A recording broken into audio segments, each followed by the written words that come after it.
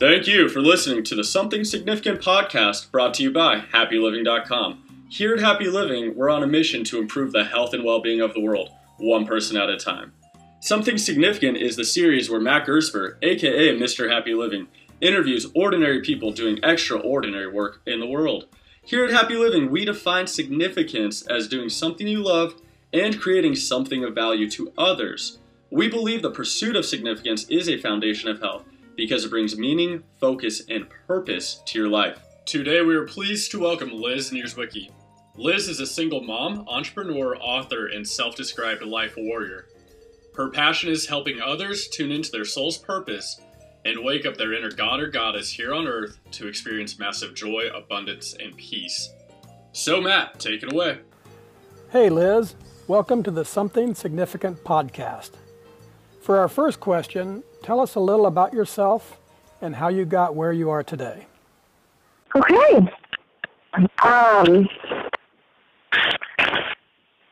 Through a lot of trial and error. Yeah. I was the youngest of three children, and my mom was a single mom from the time I was born, basically. My father and my mom got divorced when I was one. And I was always, I was the youngest, and I was kind of, doing my own thing. And I would say when I was young, I was also very much I was ornery. Okay. Because I would, I get, you find out later that you're a natural leader. And so when you're the youngest, you want to do everything that they can do. And sometimes you just can't yet, and my sister and brother oftentimes would just, not want me around. And but although we all had a good relationship, it was just, that's, I think, how older brothers and sisters are. Yeah. And if I, get my way, I would figure out a way to get my way. So ornery and stubborn. Yeah, totally. And so I noticed that a lot of being the youngest was really a blessing because it helped me in my entrepreneurial skills of drive and passion and really, really not taking no as an answer and not allowing other people to choose my reality. Mm-hmm. So that was, I look back at that and I definitely think that's such a blessing that I was the youngest and I did have to fight for the things that I wanted. Because oftentimes, the youngest doesn't get it. The bigger brothers and sisters do. Mm-hmm. And, I look back and I have really great respect for my placement in the whole family. And so I went to, when I was young, I was very much involved in sports, a lot of different sports, from track to basketball to volleyball, a dance team in high school, and I was always really athletic, and I loved it. I can look back and I see my brother and I doing crunches in this field across from our house, and really going, what are we doing? Yeah. But it was something that, was really instilled in me at a young age, probably because I had an older brother who was involved in sports. My sister wasn't, but my brother was. And I was on a swim team when I was younger, and I just really enjoyed that competitive aspect of sports. And throughout my, youth, I was involved in sports and really focused on doing well in school with my grades. And my mom would incentivize us with money for getting straight A's. And so my brother and I would be in competition because my sister had already graduated high school, and my brother and I would be in competition for this $500 if we got straight A's. And she said, look, if you both get it, then I'll give you both $500. But if only one of you get it, then there you go, it's yours. So, we would just really, really try hard on getting straight A's and just doing really well in school and with our sports. And I really believe that was a big driver for me for my my business skills later on in life, to have not only be passionate with my sports, but also be driven to have a reward. Put the hard work in, and you get that reward at the end of it. I think that's really important. And I went to college, and I initially wanted to be a doctor. I was going to be an eye doctor. So my pre-med was nutrition science, and I also did a psychology minor. And I was very interested in the psychology of the mind and why we do what we do, how does the mind work, and why do we make choices sometimes, and why do people make stupid choices is really what I wanted to know. Like, what is going on with people? Why do we do this? So psychology was really something I studied just because I wanted to. And nutrition science I picked because it was like the closest thing to my liking for an undergrad pre-med. And I ended up falling in love with that when I was in it. And then I decided not to be a doctor. And I was at Indiana University, and I decided, because we have a very good business school at IU, to switch to the business school, because I thought maybe I would want to have a business someday. So I had to play catch up. I switched to the business school, and I pretty much had to do summer school every year to just stay, engaged and also to catch up, because I wanted to graduate on time with my class. And I studied international marketing. I chose marketing as my business degree, because I could have chose finance, computer science, marketing, accounting. I think that's it. And so I chose marketing. And the psychology and the marketing really played well together. And so I also wanted to travel abroad. So I went to Finland for international marketing. And that was funny, because Finland was the last place I thought I would have ever wanted to go.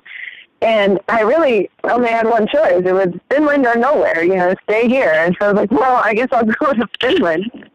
And it's funny because Finland, I went there in the summer, and it was 24 hours of daylight when I was there. So it's up there. Such a weird thing. Yeah. And really quite fun and amazing.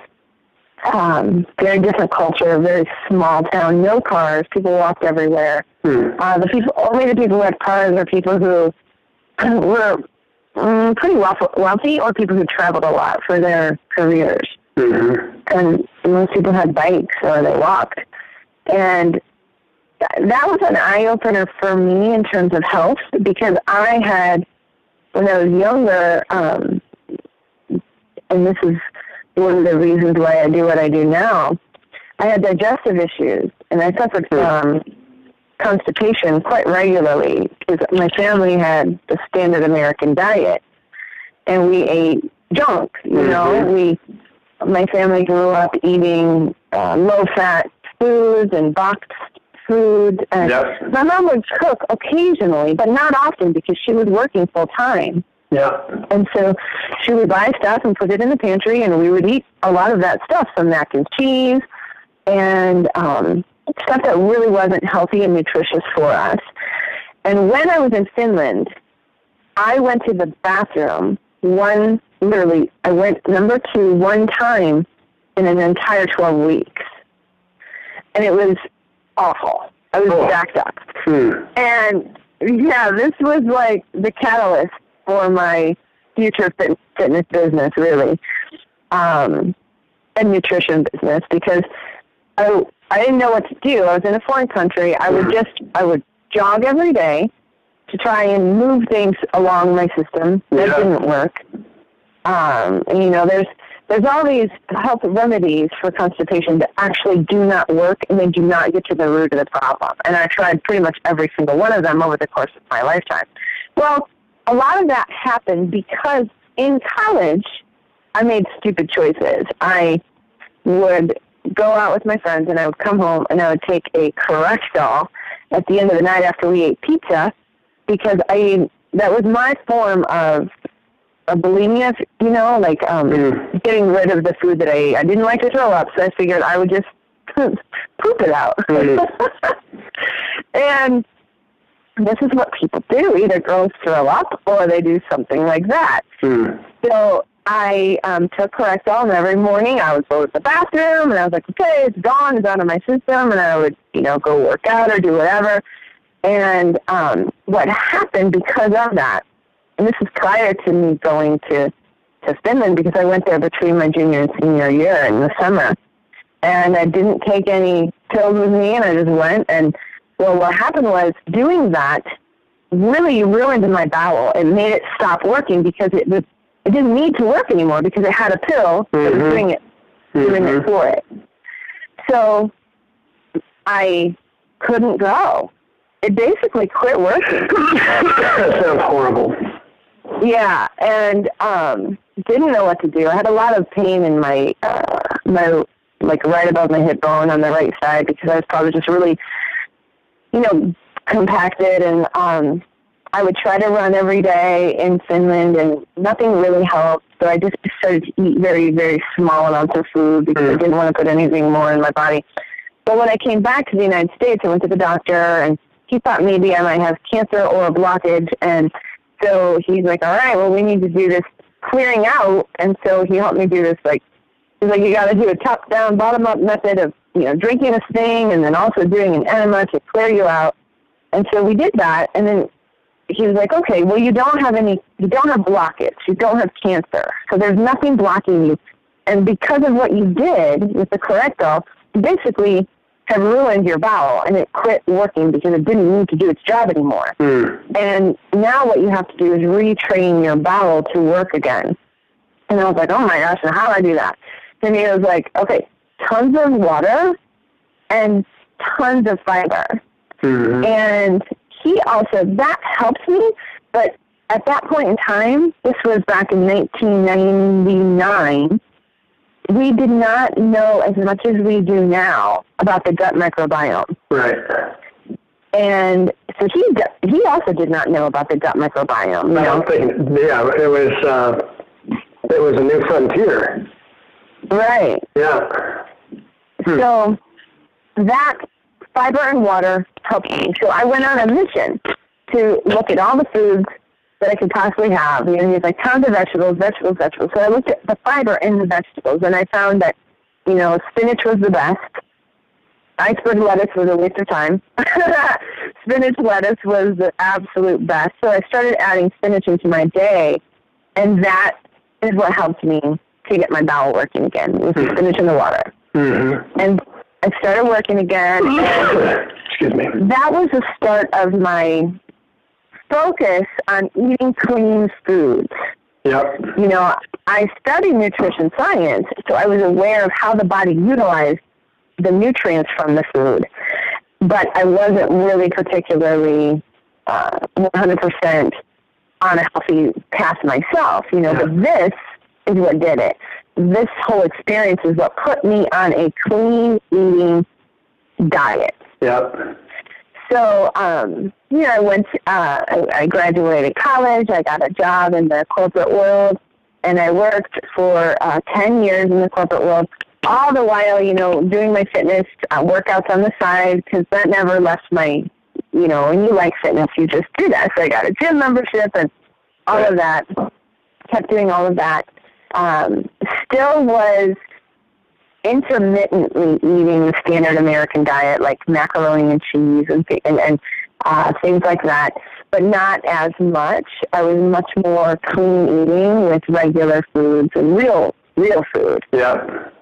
And I didn't have a lot of passion for the job that I was in. I was selling Nextel phones, and although it was a nice sales career, I wasn't passionate about selling cell phones, and I wanted to do something that I had passion around and that I loved waking up to every day. Yeah. And I actually ended up getting pregnant when I was 24. I was dating somebody, and this was a huge time in my life where I became a Christian. I didn't really have a spiritual upbringing or any sort of religious upbringing. I had some relationships, growing up with boys, and but since I never had a dad in my home, I didn't really know how to accept love from a man. Mm-hmm. And so I always had challenges in relationships. And my senior year, I got engaged, and my fiance ended up cheating on me. And so we broke up, and I went my separate way. I moved to St. Louis, and worked in the corporate world. And I met someone new and started a relationship, and I ended up getting pregnant. And he wanted me to have an abortion initially, and he pushed that upon me. And I thought about it because we weren't married. And how old were you? 24. 24. Young. Yeah. And so I decided to, I couldn't make a decision, and a lot was going on at that time. He was in the Air National Guard, my boyfriend, and 9/11 happened, so I found out I was pregnant in February of 2002, so not many months after 9/11. He got activated, and he left our town and went up to Duluth, Minnesota. So I was in our town in St. Louis by myself, pregnant. And he was saying, you really ought to have an abortion. I'm not going to be around. And I said, I don't know. I just don't know. There's a part of me that doesn't feel right about doing that. I'm 24. I have a job. Yeah. I could totally raise a kid. I'm not a child anymore. I mean, I'm young, but I'm not a child. Right.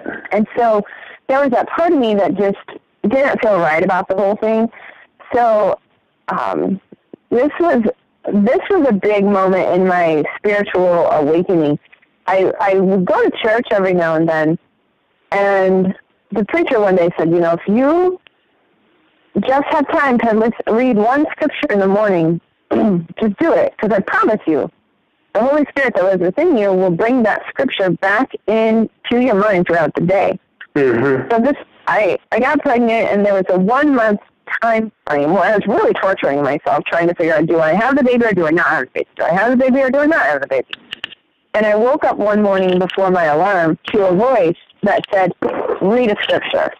And I was like, whoa, that was weird. And I was like, okay, I'll do it. But I went and got ready. I took a shower, and that voice, that little reminder is very, very, very persistent. And this is the first time I really ever had anything like that. Like this internal nudging to do something. And I was washing my hair, and the voice said, read a scripture. And then I was going to eat breakfast, and I just kept putting it off and not doing it. And I was eating breakfast, and once again, I was getting dressed, and that voice once again. And then I got all my stuff, I got my jacket, and got my briefcase to leave for work. I put my hand on the door, and it was like, read a scripture. And I was like, okay. So I put everything down, and I went back and I grabbed this book that someone had given to me with, just scriptures pulled from the Bible.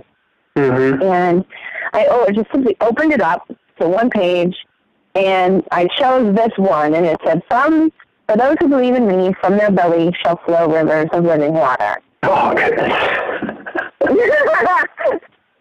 And I was like, it's like the world stopped.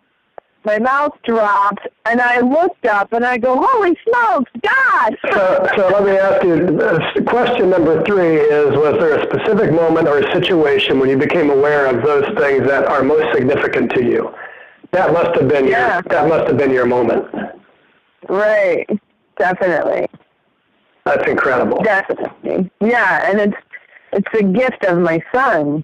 I mean, how old is your son? So your son must be like 14, 13. Yeah, he's 13. 13. Yeah. Awesome. Well, so that's really great. And so question number 2 is, how has significance played a role in your journey? And you mentioned 2 things, I think, as I was listening to you. One is that you were not, as you said, you had no passion at work, and you wanted to do something that you were passionate about. And then, of course, this entire internal nudging that you just described is hugely significant. And just as a clarification, when I use the word significant and we define it as happy living, my definition is doing something that's deeply important to you and that has value to others. Mm-hmm. So if I ask the question, how has significance played a role in your journey, how would you answer that?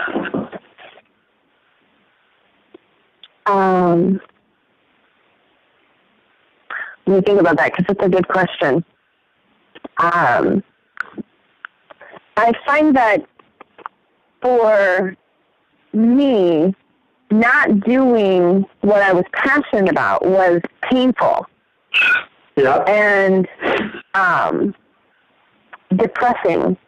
Yeah. And I would turn to things for comfort. Things like food or a relationship or even, I'm not a drinker, but I would have an alcohol or like a glass of wine or something like that, you know, to satisfy this internal pain that you have, you know, when you're just feeling not happy. And really, actually, a major turning point for me was long time after that. You know, I had my baby, single mom. I moved home to be closer to my close family. I had a home built. I was working in the corporate world. I actually chose a neighborhood. I had a home built for my son and I so that he would have a place to live in a good neighborhood. And I was making really good money doing what I, was doing in the sales career. I had a home and, living the life of a single mom where you just do everything. And I had times where I was really, really stressed out and really just nervous about my life and sales. When you're in the sales career, you always have to be producing numbers, and that was really stressful. And being that I had a home and a lot of bills, and I had lost my job from a company. This happened to me in 2008 when the market crashed. I lost my job. They eliminated about 40% of their sales workforce, and I was so scared. And having a home, being a single mom, and just so scared and so nervous.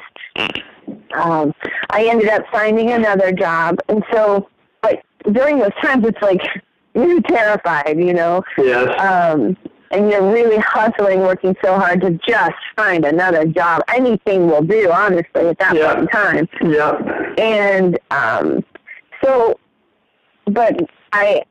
there were times during that whole phase of my time when it was around 2008 and 2009 where I couldn't sleep, I had insomnia, I was depressed, and I was gaining weight, I just wasn't taking care of myself. And I had a day in the closet I talked about. This was a real big turning point for me where I was just getting too big for all my clothing. And I was mad at myself for not taking care of myself. And I was worried about my job, and I was stressed out, and so nervous. And I really just had this breakdown in my closet, and I cried. And it was like a vision was shown to me.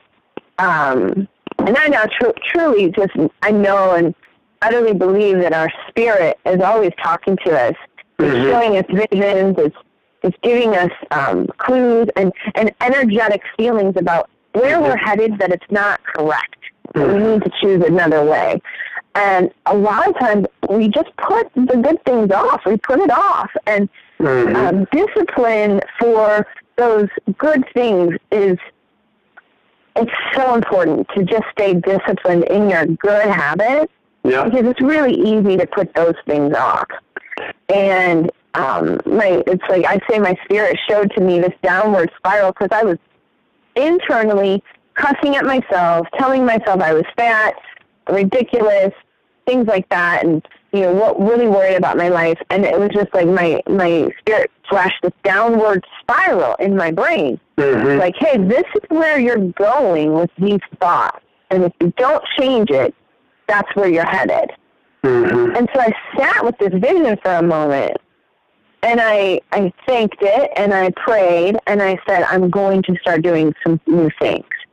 And so that was a turning point for me in my life, to start pouring into myself, working out, eating the right food, without excuses.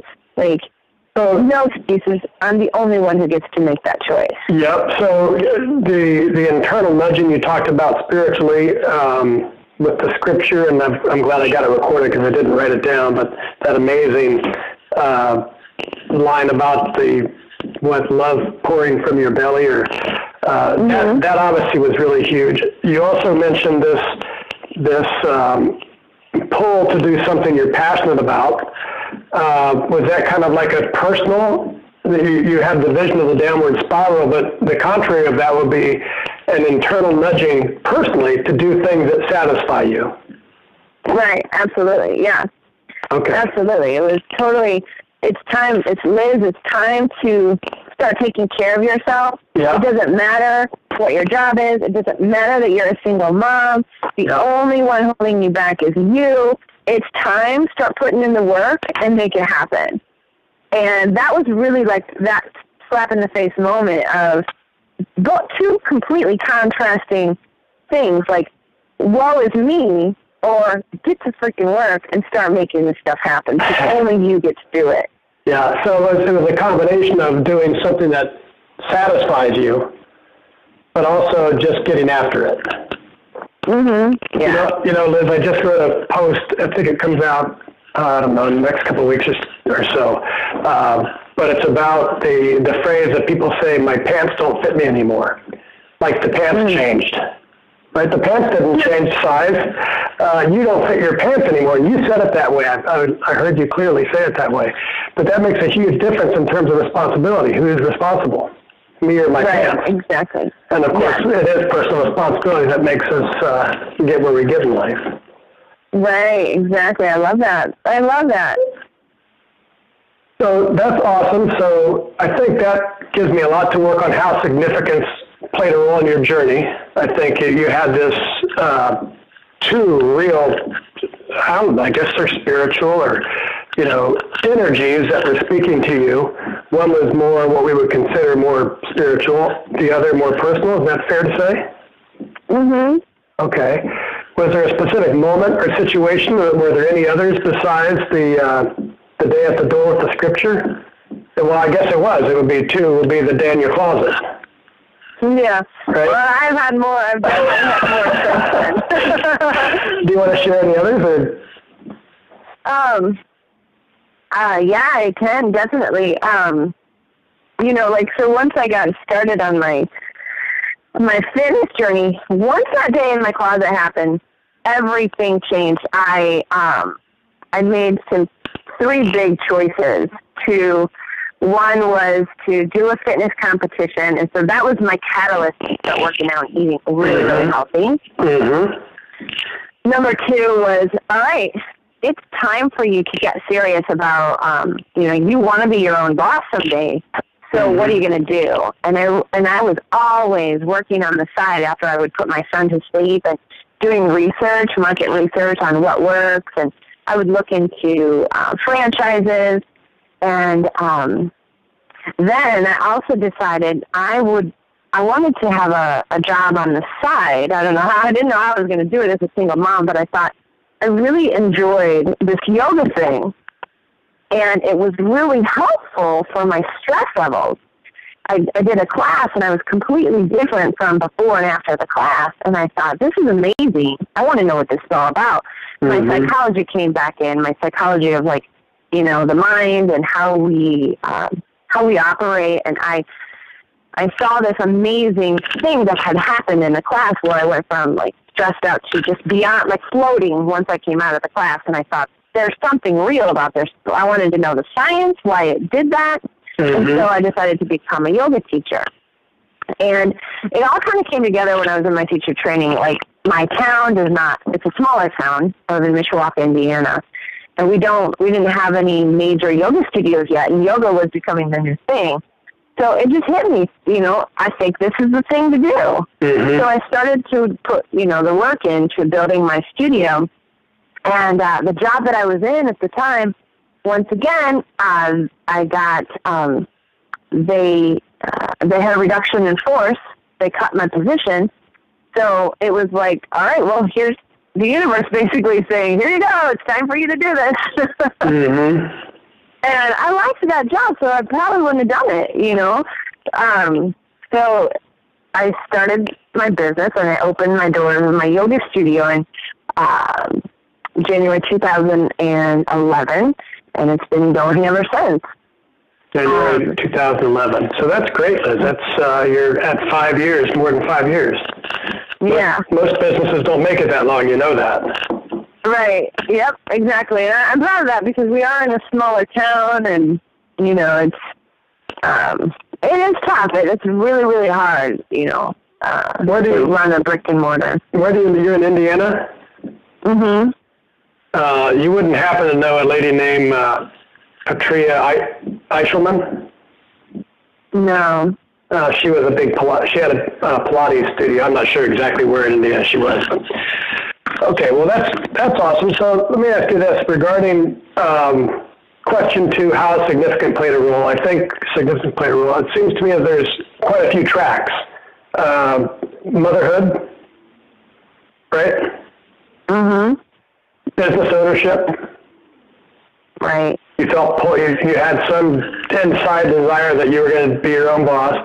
The whole fitness, health, yoga, nutrition, fix your mind, that whole personal health, right? Right. Christianity? Yeah, I would say that initially, yeah. I don't like to call it religion, honestly. I believe in Christianity. I believe that Jesus. Would you like to? Everything about Jesus. I believe Jesus is our Savior, and that.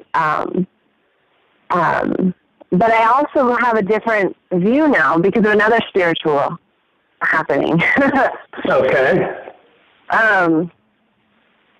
So, yeah, you asked about this one.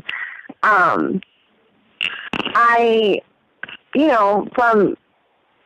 childhood, not having a father around, relationships were always something I read books on. How to have a great relationship. Yeah. Man, I can't tell you, I probably read more books on relationships than most therapists. And because I didn't have it modeled for me. Right. So I'm a learner. I'm a person who likes to educate myself, and I wanted to learn and read. How do you do it? How do you make it happen? And there was always something inside of me that did not feel right in a relationship. Always. When I would get into a relationship, I felt it didn't feel right. There was nothing comfortable to me about being in relationships. Mm. And I always thought there was something wrong with me. Mm-hmm. Why can't I do it, How come other people can do it, but I can't? And so in 2013, I was going through another breakup. And I was like, what the heck? There's something wrong with me. Mm-hmm. I'm the common denominator here. So clearly it's me.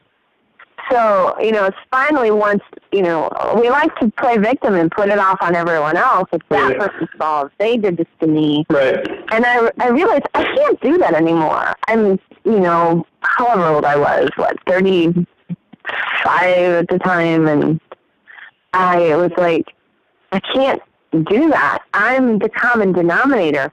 Right. I have to figure out why I am unable to be in a relationship. Do I just simply deep down not want it?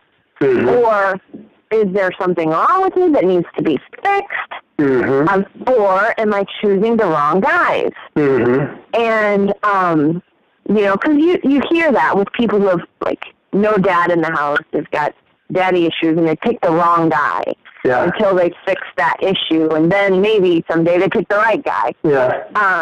So, I read so many years about this stuff, and I decided. Well, what happened was I was crying in the car one day. I was crying. I just left my mom and her husband, and they have a cute relationship. They're in their late 60s, and I love them, and they have a lot of fun together. And I went and hung out with them, and I left them being depressed, thinking, and crying like, oh God, I just want a relationship like that. You know, I want that in my life. I want someone that I can have fun with and feel comfortable around and trust. And I was in the car and I was crying and I was praying those words, you know, and I said these words. I said, God, please send me someone to love. I have so much love to give and I just want to give it to someone. And I'll tell you what, it's like God was sitting next to me once again, and this hadn't happened to me in a very long time. Honestly, since that day in my bathroom when I decided to keep my baby, it's like God was sitting next to me, and God said, and it's pretty comical because I said, please send me someone to love. I have so much love to give, and I want to give it to someone. And this is what I heard. No, you need to love yourself. And I was like, I stopped crying, and I was like, whoa, hello. And then I started to be a doer like I am. I'm type A, I'm a doer. I started to pray and talk again, and I was like, okay, so I need to love myself. I've heard that before. I need to love myself and work out, and maybe I need to go to church more. Maybe I need to do this more. And it's like, once again, those words came back, and it said, no, I am you. You need to learn that and then love yourself. And I was like, I was floored. I was quiet after that. Because I was like, wait a second. I am you. I am you. I am you. God just, that voice inside of me, if it's God, if it's my soul, if it's whatever, said, I am you. And so I started to think about all these Christians like Jesus and Buddha and yoga sages that were like, no, the divine is in you. It's you. Right. It is, and if you don't get that, then you're going to be searching elsewhere for this love. Yeah. And so I was like, I decided in that moment to take a full year off of romantic dating, romantic relationships, to read spiritual books, to dive into this idea that I am you. And I did. I took a whole year off, and it was really the best thing I ever did. It changed me. It changed my mind. It changed what I turned to for comfort. It was literally the best thing I ever did, because now my view on relationships is so different. It's not about, and I had an epiphany in my house one day where I just fell to my knees and cried because I realized that there's nothing wrong with me, you know, and for all of those years that I was reading those books on how to fix myself or how to make myself a perfect mate, you know, it's like there was never anything wrong with me. It was like during that 1 year, I looked back at my whole entire life, and I realized that the path that I had been down was there to teach me, look, you didn't have a dad in the home. You were not shown love. So how could you ever have known how to receive it and or give it back in a way that was a male-female, masculine-feminine relationship needs to work? You know? And it was like, there's nothing wrong with you. You just didn't know how. Right. And that was such a great awakening for me. Wow, you're going to make my job very, very difficult, Liz. I'm sorry. I have to put this in a nice tight 700-800 word post. This is really, really good. People are going to, I think, really be inspired by your story. So one of the questions is, what obstacles have you faced in the pursuit of significance? And certainly you've got a whole bunch. The obstacle of getting pregnant and making that decision, the obstacle of being fired and as a single mom with a big mortgage, etc. The obstacle of being raised, but without a dad in the house, and now you're doing that again, right? You're still a single mom, I think, correct? Right. Yeah. Yeah. So you're I wrote down a single mom of a single mom. That certainly has challenges. What would you say? How have you overcome them? Has it been this inside spiritual voice that has been did you see them as challenges, or how would you answer that question? What obstacles have you faced in pursuit of what you want in life, your significance, and how did you overcome them? Yeah, many, like all those, a lot of times those obstacles are, mental.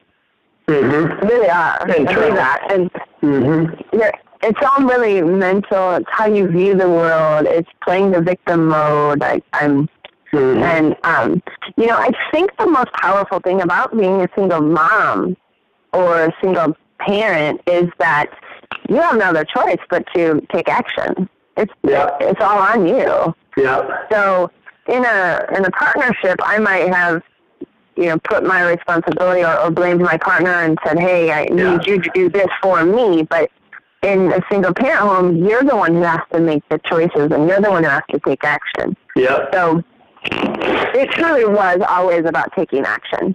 Okay. I think I understand that. There's another concept I recently wrote about that matches that. Have you heard the phrase burn the boats? Mm-mm.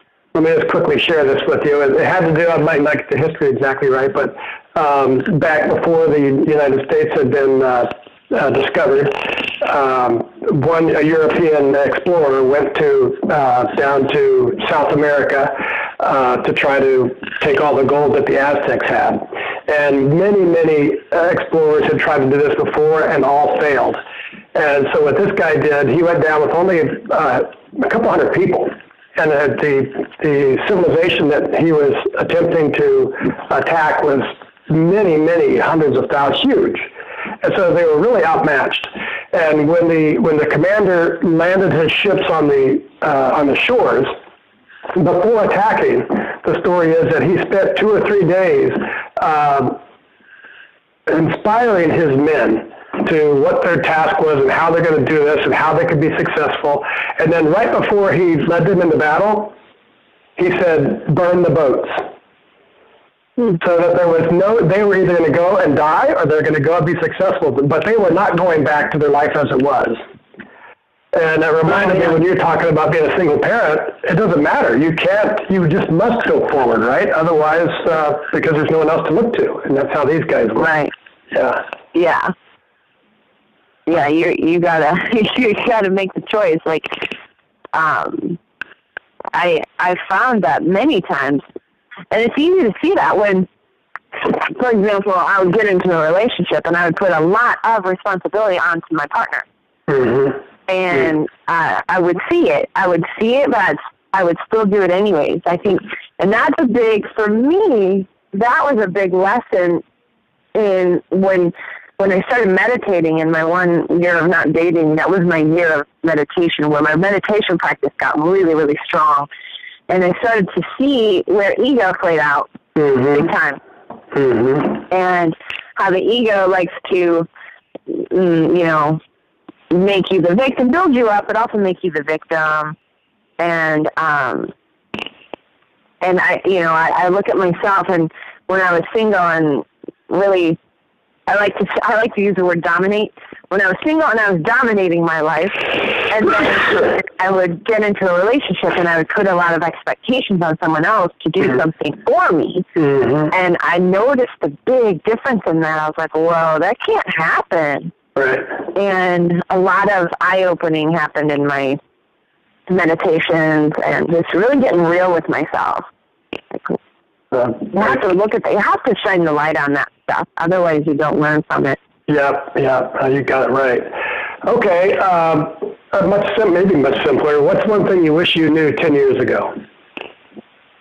Oh, boy.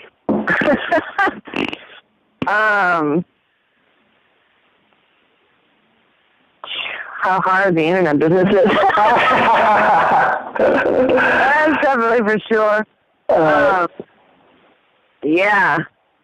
I would say, gosh, there's so many. I don't have it one big screaming thing. Yeah. Well, you mentioned how hard business is, and I think that's been in my experience too. It's really hard to create something from nothing. And it takes a lot of time and a lot of energy and a lot of failure and, hopefully enough success to keep you moving along. Right. So that's a good one. So any others come to mind? I would say, I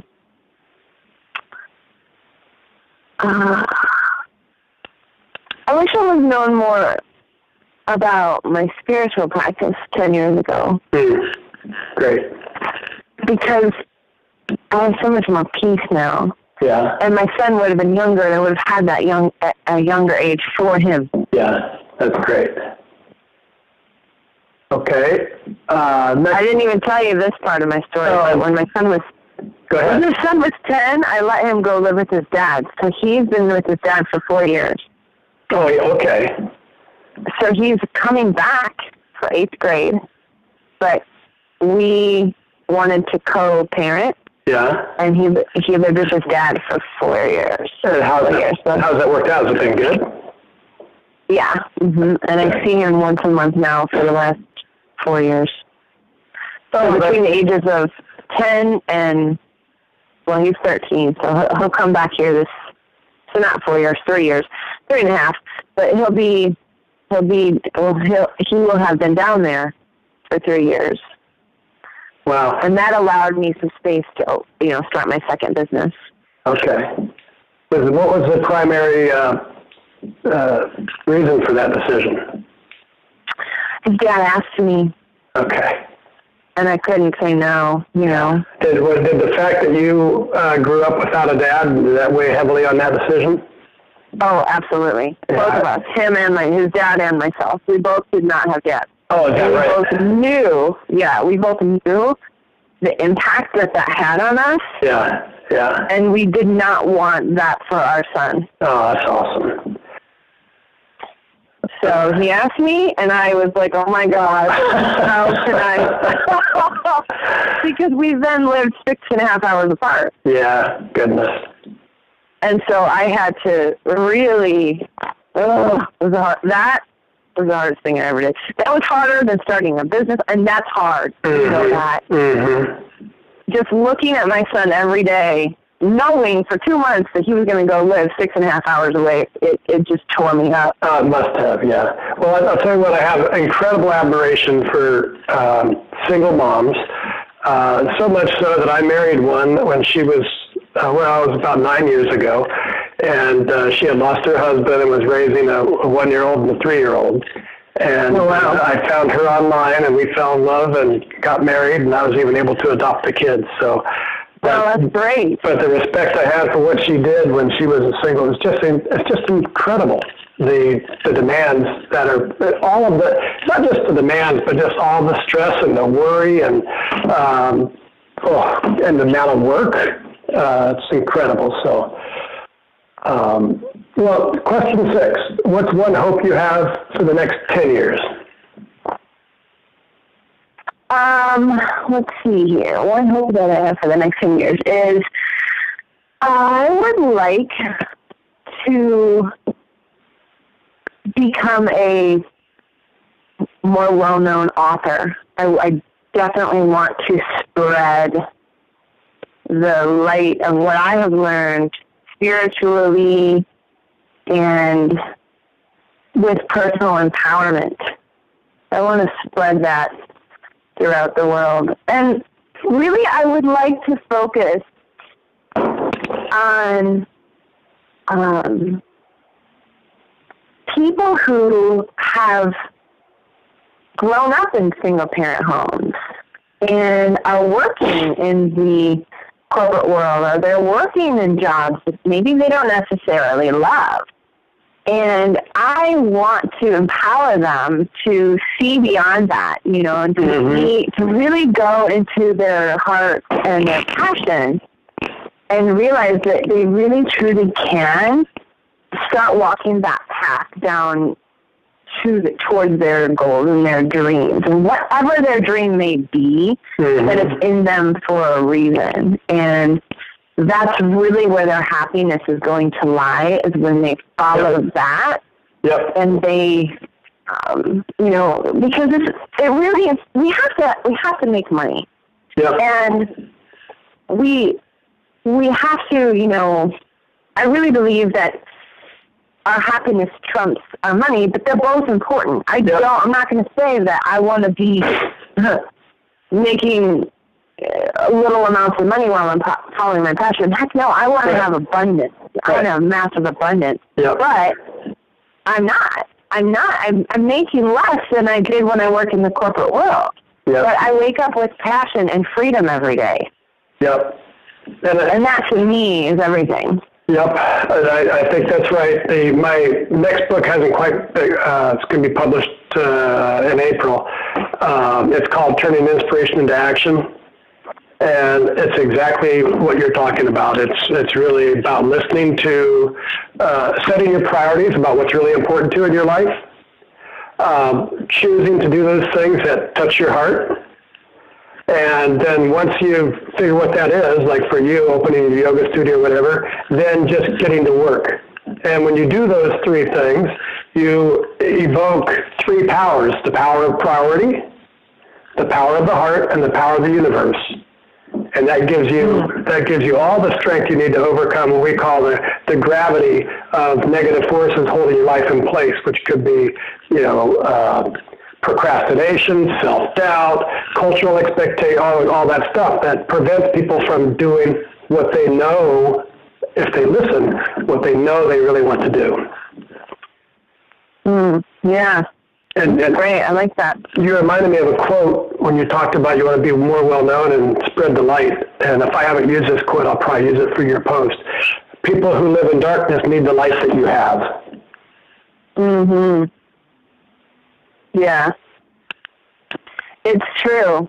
And I have a spiritual book called The Course in Miracles, and it says that and I write about this in my book, and everything came together in that 1 year, like meditation, and then the neuroscience of meditation, and then spirituality, talking about how we're either asleep or awake. And the neuroscience of the brain says that it's the same thing. You're either asleep or you're awake. You're either on autopilot or you're conscious in the present moment. And spiritual books say that exact same thing. You're either asleep, you're delusional, or you're awake in your spirit, and you're in the moment.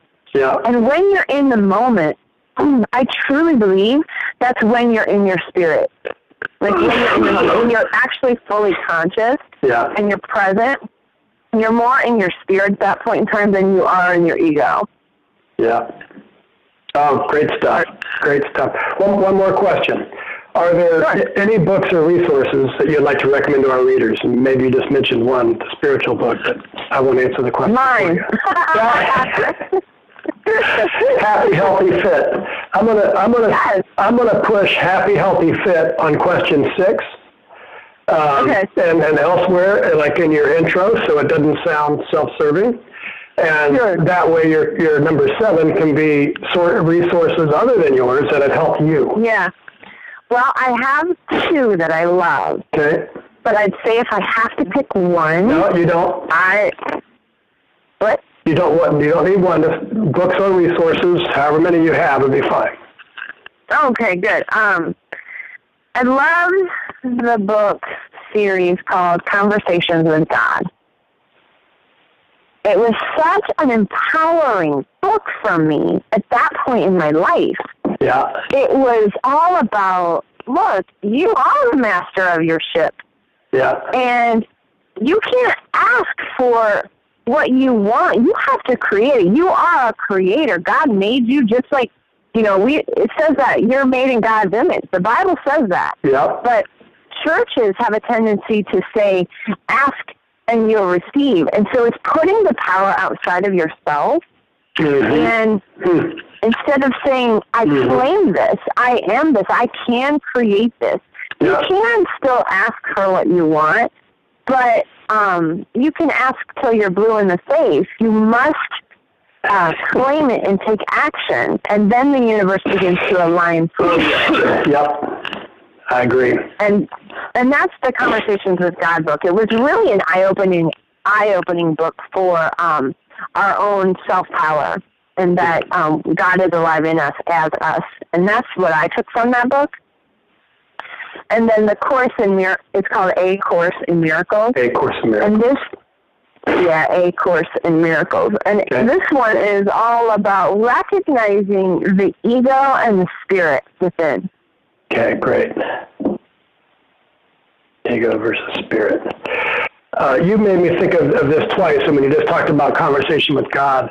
One of the things that had a really huge spiritual impact on me was maybe 5 years ago, I heard the phrase, "You are magnificence in human form." I love that. Yeah, and I thought about it, and I really struggled with it for a long time because it felt so egotistical. How can I be magnificence? But if we are made in God's image, or whatever I'm a big fan of the Tao, and it's all, so much of it, Liz, is the same thing repeated in different ways. I think we really do have, and that's what my next book is about. We have these powers inside us, and when we get quiet, and when we get real, and when we get out of our head and into our heart, we can create so much power that it almost seems like life is easy. And in fact, that's how it's supposed to be, because most of the time when our life is hard, it's because we're living up in our head, and we're not living in the moment, and we want something to be different than it is today, which of course it can't be different than it is today. So that was my big one, was you are magnificence in human form. It took me at least 2 years before I could actually let myself think that way about myself. Oh my gosh, wow. Yeah. Yeah, I understand that, and I have two things to say about that. First, it's not about you.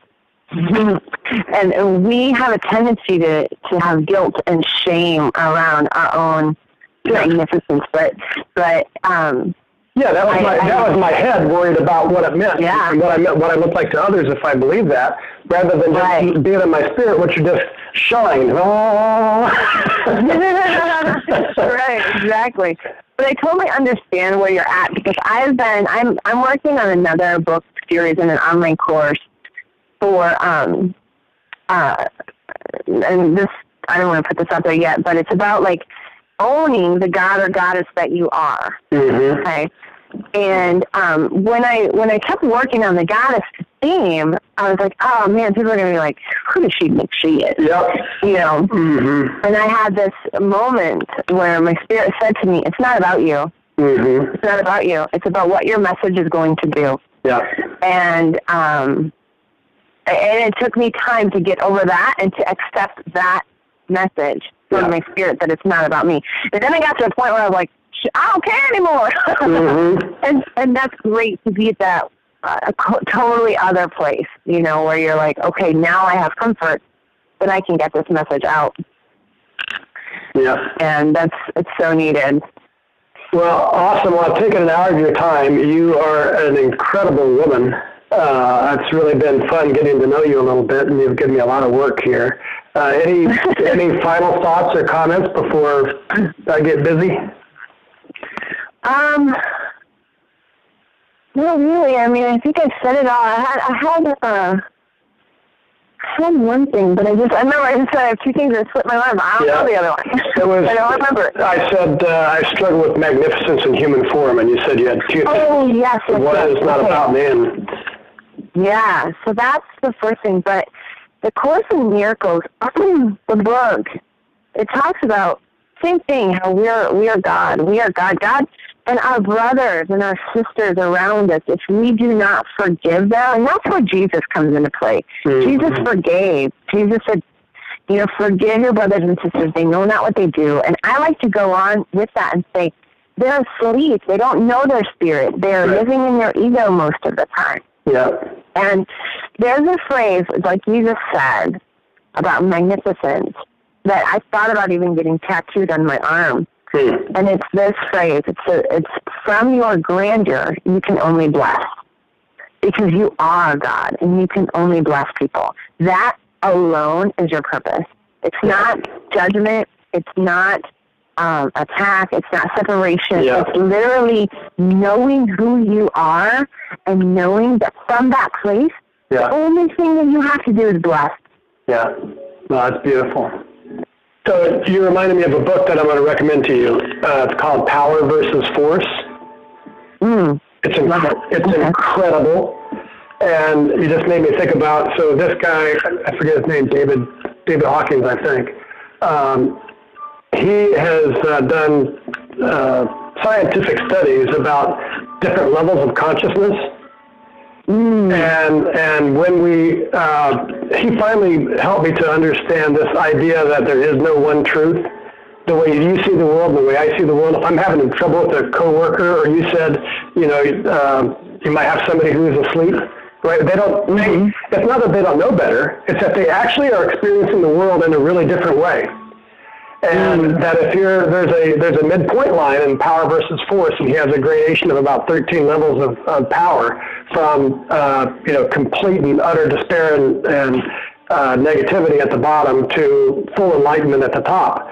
And until you're about halfway up, the entire world you view has a negative force that it imposes on you.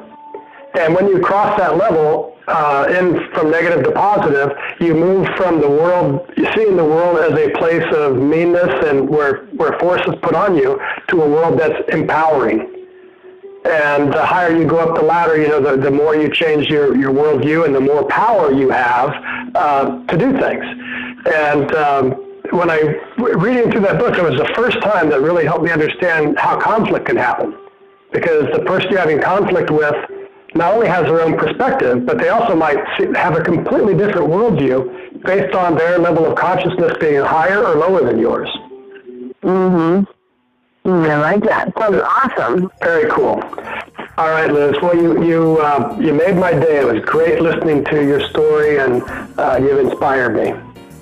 Thank you so much. Thank you very much for having me on, and it was nice talking, and I appreciate you. Thanks, Liz. Take care. You too. Bye-bye. We hope you enjoyed today's interview with Liz Nierzwicki. If you liked today's interview, you'll love being a part of the Happy Living community. To join us, just go to happyliving.com. Benefits include a free Happy Living book, inspiring blog posts delivered straight to your inbox, and special offers exclusive to the Happy Living community. It's all free, so come on and join our mission to improve the health and well-being of the world, one person at a time.